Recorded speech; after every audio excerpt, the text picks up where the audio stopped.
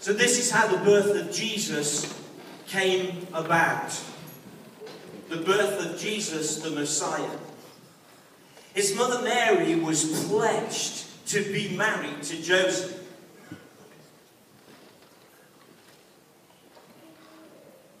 But before they came together, she was found to be pregnant through the Holy Spirit. But Joseph, her husband, was faithful to the Lord, and yet did not want to expose her to public disgrace. He had in mind to divorce her quietly. But after he considered this, an angel of the Lord appeared to him in the dream and said, Joseph, son of David, do not be afraid to take Mary home as your wife, because what is conceived in her is from the Holy Spirit. She will give birth to a son, and you will give him the name, come on, say it with me, Jesus. Because he will save his people from their sins. All this took place to fulfill what the Lord had spoken through the prophet. The virgin will conceive and give birth to a son, and they will call him Emmanuel, which means God. Which means God with us. When Joseph woke up, he did what the angel of the Lord had commanded him and took Mary home and his wife. But he did not consummate their marriage until she gave birth to a son, and she gave him the name Jesus. After Jesus was born in Bethlehem in Judea, during the time of King Herod, Magi from the east came to Jerusalem and asked, where is the one who will be born King of the Jews? We saw his star, and it went, and it rose, and we have come to worship him. And when, can I just put something in here that's not in the Bible? When insignificant, non-important, not really a proper King Herod. Can I just add that in? When King Herod heard this, he was disturbed, and all Jerusalem with him. And when he called together the people's chief priests and the teachers of the law, he asked them, where was the Messiah to be born? In Bethlehem in Judea, they replied, for this is what the prophet has written. But you, Bethlehem, in the land of Judea, are by no means least amongst the rulers of Judea. For out of you will come a ruler,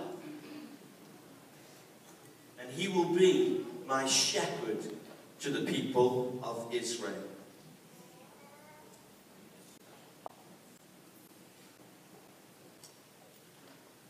If I held a baby on, has anybody got a baby actually? Has anybody got a baby in the room? Have we got one at all? Is there anyone who's got one? We're all in amongst the babies group. Okay. Does that mean counts as baby? Okay, let me come round there. Okay, this looks really heavy to me.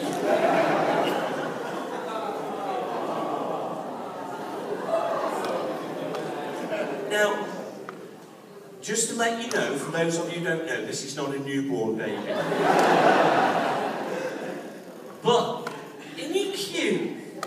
Isn't he just the loveliest thing? Everybody going, oh, this is the best I've looked up here for a long time, isn't it?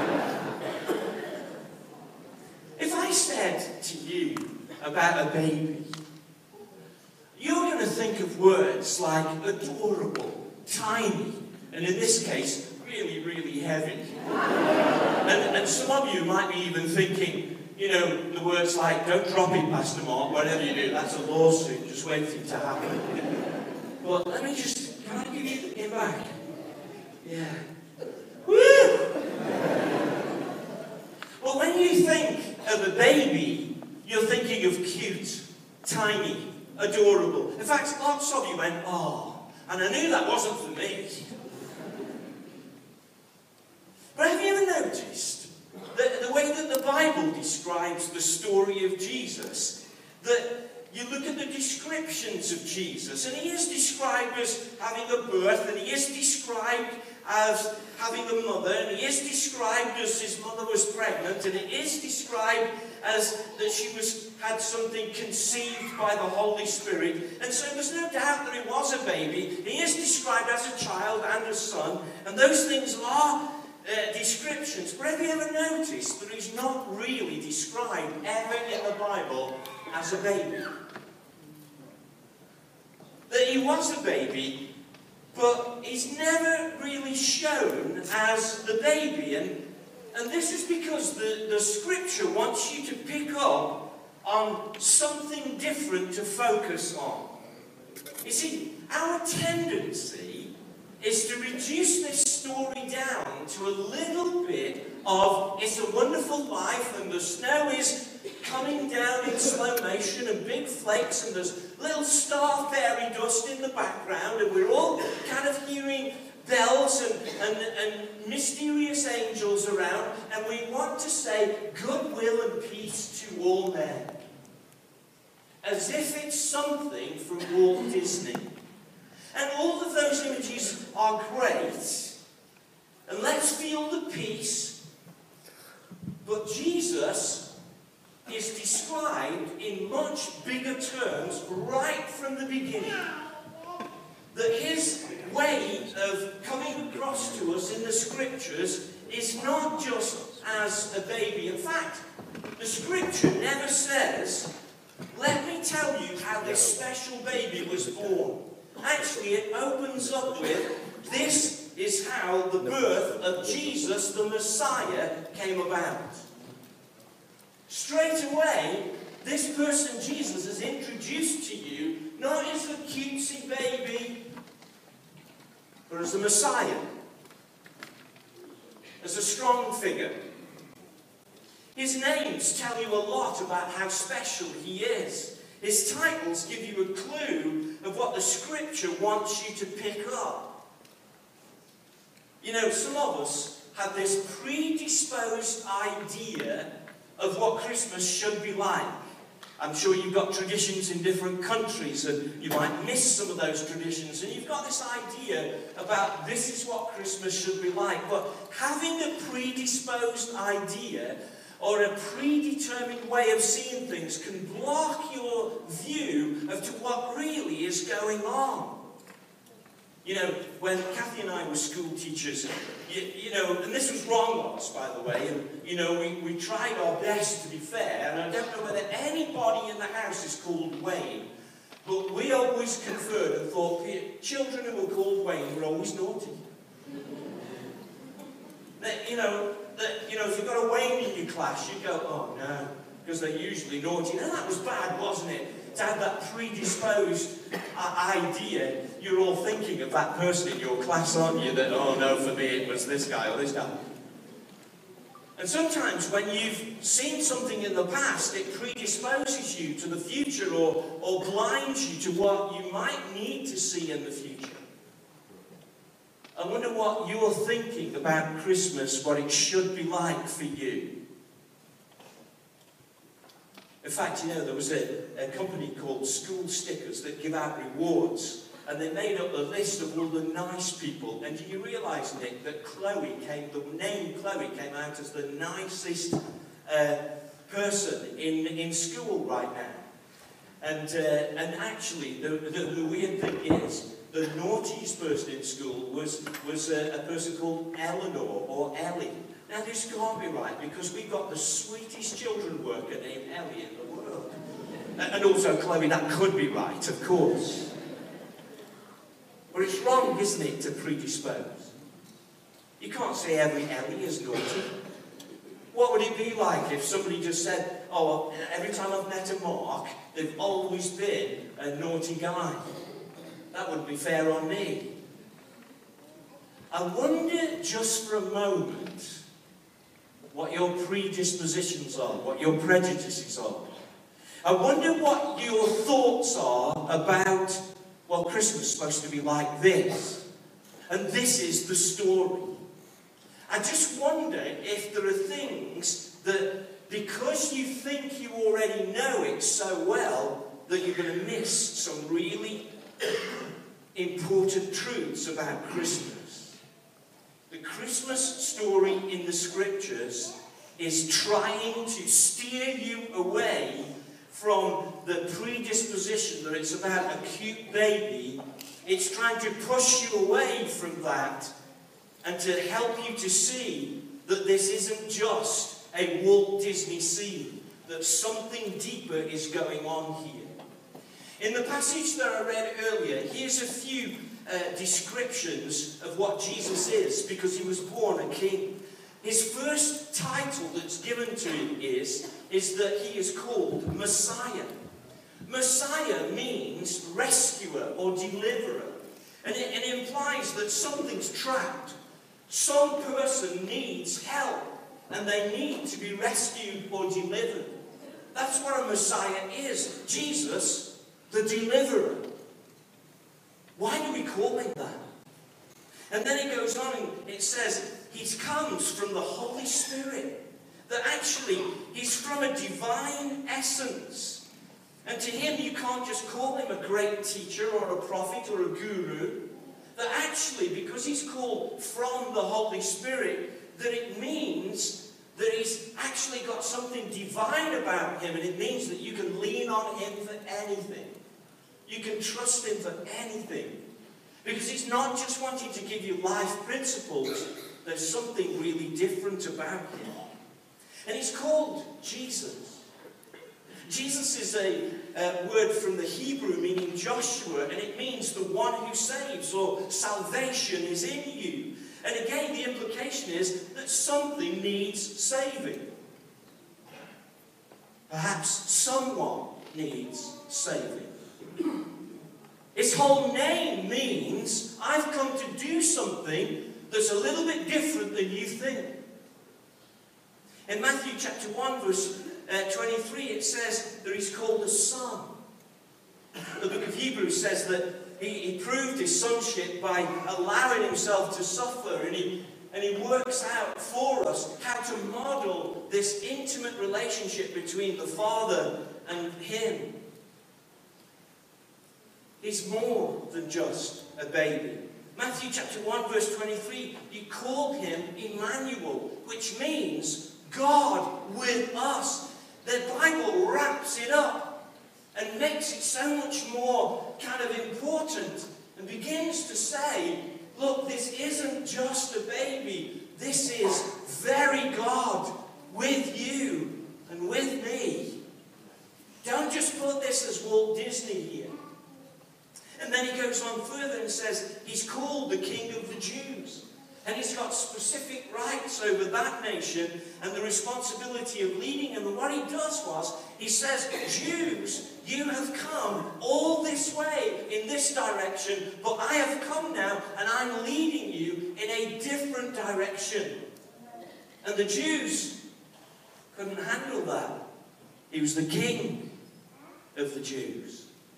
But then the Bible then moves it on and calls him ruler. In Matthew 2 verse 6 it says he is the ruler, and the word there means that he is this guide who brings direction and guides everyone. He's not just a baby. He's not just a lovely baby with a beautiful smile. He's the ruler that says, I can guide you. I can bring shape and direction to you. And then the Bible calls him, just in the few verses that we read, and he will be a shepherd. And a shepherd is a protector and a nurturer. He leads, he feeds, he protects and nourishes. It's actually the way that he leads and guides, in a shepherdly way.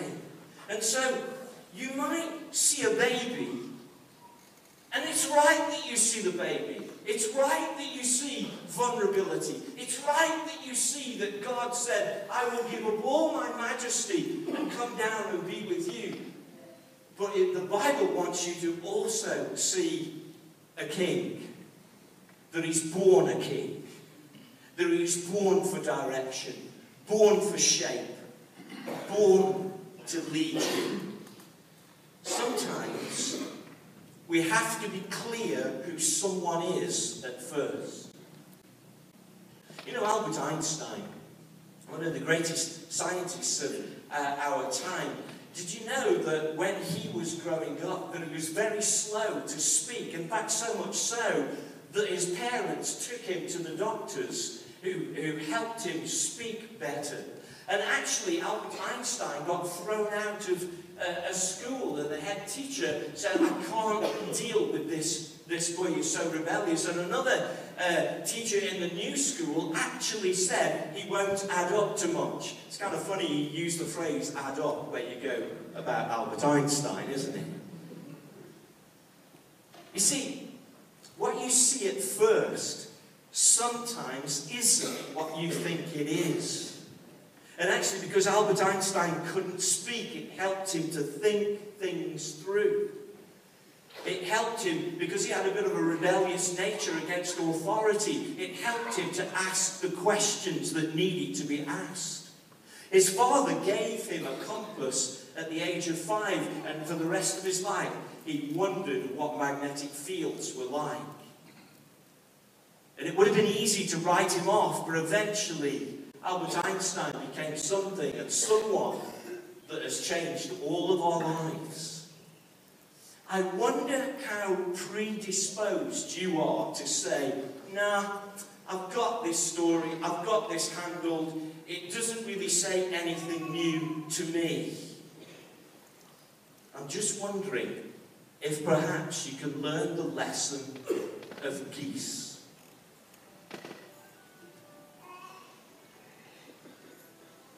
There was once a man who didn't really believe in God, and he didn't hesitate to let others know that he believed in God.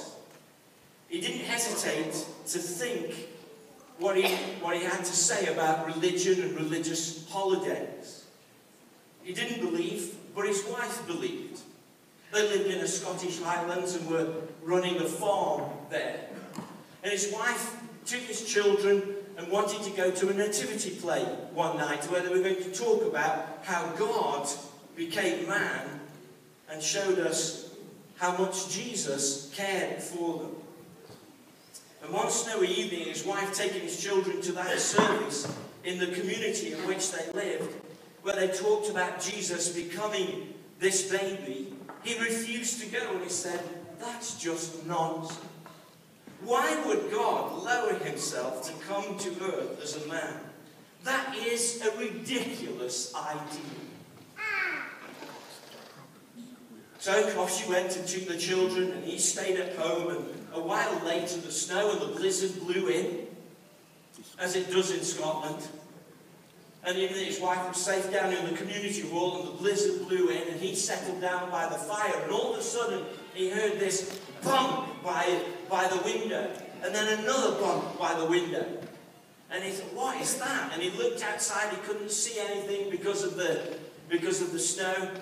And he began to think, oh, I don't know what's going on. And then the snow kind of cleared, and he went outside to check it out, and there was a flock of geese who were flying south for the winter and become disorientated in the storm. And they were kind of flying about 2 feet off the ground, round and round. And then he noticed that some of the younger ones were beginning to just sit and stand in the field. And they were shivering, and he was thinking, they're going to die here. Being a farmer, he had compassion on them and thought, I'll go out and what I'll do is I'll open up my barn and I'll turn the light on so that black hole of the barn door will look great in front of the snow, so they'll see the direction, and I'll have the light and it'll be warm, and they'll obviously fly in there out of the storm. And as he opened the barn door, they did nothing. They just kept flapping around, going around in their own direction. So he tried to shoo them around, and he tried to get them into the barn, but he was just scaring them even more. So what he did was, he went into the house and he got some brown bread. It had to be brown because the snow was so white. If he'd put white bread down, they wouldn't have seen it. So he was quite a clever farmer. So he put the brown bread trail to the barn, but it did no use. He circled round the back of them and tried to flap them in, and some of the young ones by now were beginning to lie down. And he thought to himself, if only I could become a goose. And then it hit him. He got some geese in his barn. And he scooped up one of his geese in his arms, carried it quietly round the back of the flock that was still circling round. And because the goose that he had knew the way home, he released it and it flew through the flock, squawking into the barn. And the other geese took notice of that goose and began to follow him into safety. And then it hit him. He heard his own words, if only I could become a goose. And he heard himself in the earlier saying, what a ridiculous idea that God could become a man. And actually, he fell down on his knees and said, God, thank you that you sent Jesus to bring me through the storm. The Bible wants to point you not just to a nice fable or a nursery rhyme or a Walt Disney scene or Christmas Home for Christmas. It wants to point you to an incredible king who did something incredible for you. So I want to ask you today, so how are you relating to this king? You see, we can be predisposed to say things like, this is a nice story, but you've not really got much time for it. This is what I want to say to you guys who perhaps you're checking out God, you're checking out church, you're checking out things, and you think, you know what, I kind of know what Christmas is about, and that's where you leave it. I always ask people this. Get your hardest question about God. I mean, honest. Your hardest thing that you think, well, if they answered that, then that would move me along. Get that question and bring it. And be open to what God may bring back. Or what someone may bring back. Be open. Bring your hardest question. And there might be some people here, you think, well, yeah, I'm at a level with Jesus. We're just doing enough to be a part of the family, and it's nice to think that we've got the benefits of being with God, sort of. But I want to say to you today that Jesus is a ruler. Jesus is a person who wants to bring direction and shape to your life. He's a person who wants to mold you and shape you. He's also a shepherd. And so instead of muddling through and just doing enough to be a part of the family, what do you need him to do for you? What do you need him to enact for you? So I would say to you, and not just for you guys, perhaps another group of people, don't bring him your hardest question. What about your hardest issue? What about the most difficult thing that you're struggling with right now? If he is a king and he is a ruler, why don't you bring that? Because he can sort out your deepest issue and he can deliver your deepest dreams. Perhaps there's a third group of people. Perhaps we're estranged. Perhaps we're estranged because we used to be close to God. Perhaps you can remember a heyday. Perhaps you can be a Christian here where you remember that you were better than you were now. What's changed?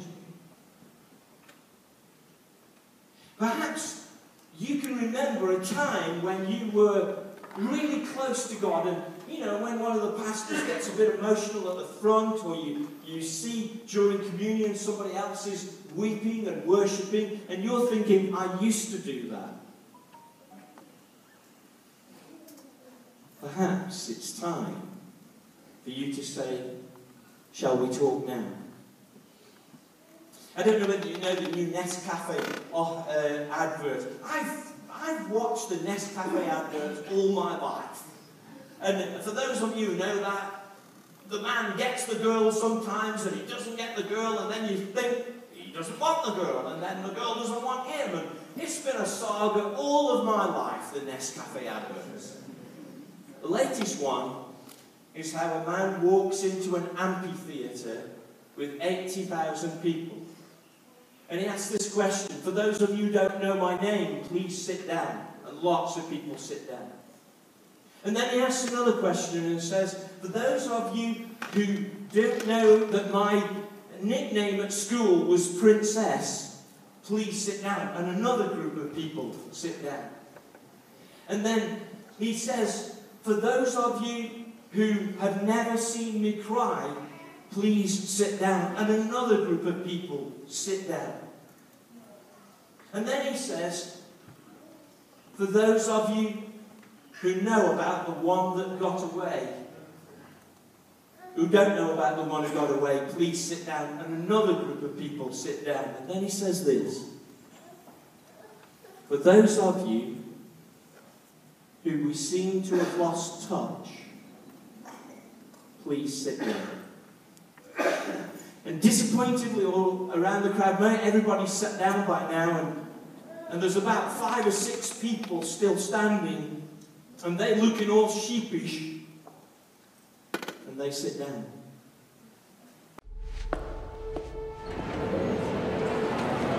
We'll meet nearly 80,000 people in our lives.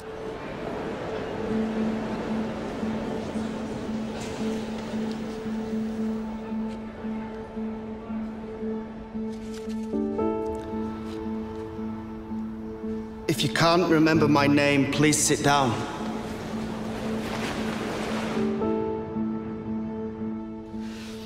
Sit down if you didn't know my nickname at school was Princess. Sit down if you don't know about the one who got away. If you've never seen me cry,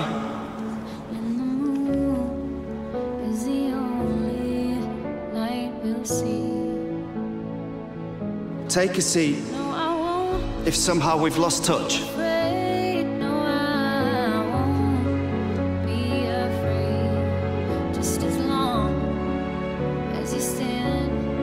Do you have a moment now?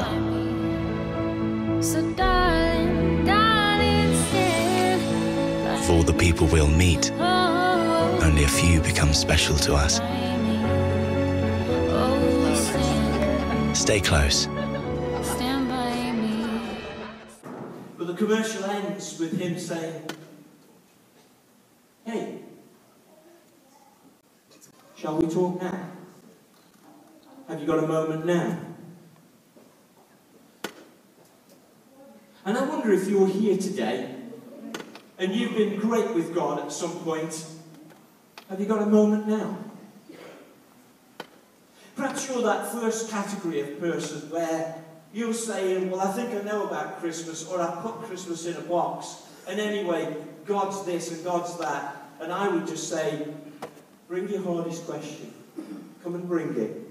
Have the honesty, have the intellectual and emotional honesty to say, if I could hear something about that, then I would step closer. And maybe you're that person who, even though you're just in the family, you're carrying something, and you need to bring it. But maybe you're that person who you might just want to say, we used to talk. I'm going to ask the worship team just to come, and I'm going to ask everybody to stand, if you will. Because this ruler, this shepherd, this king wants to take you into all that you need. He wants to shape you, mold you, connect you, bless you, honor your history.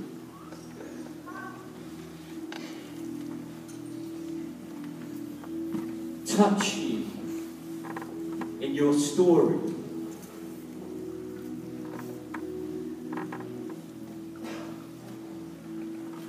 It's a little song that goes, here I am to worship, here I am to bow. And we're just going to sing that. And just for a few moments in this silence, in this moment, as we sing Here I Am to Worship, perhaps you could just say, shall we talk again, God? Shall we just reconnect? Because Christmas isn't just about presents and stuff like that, although I hope I get thousands of presents this year. I hope that you can see that it's about a king that loves you, that cares for you. And he's just waiting for you to connect. Bring your hardest question. In a few moments, I'm going to ask you to bring an issue. But maybe just in these moments, perhaps the king would just say, shall we talk now?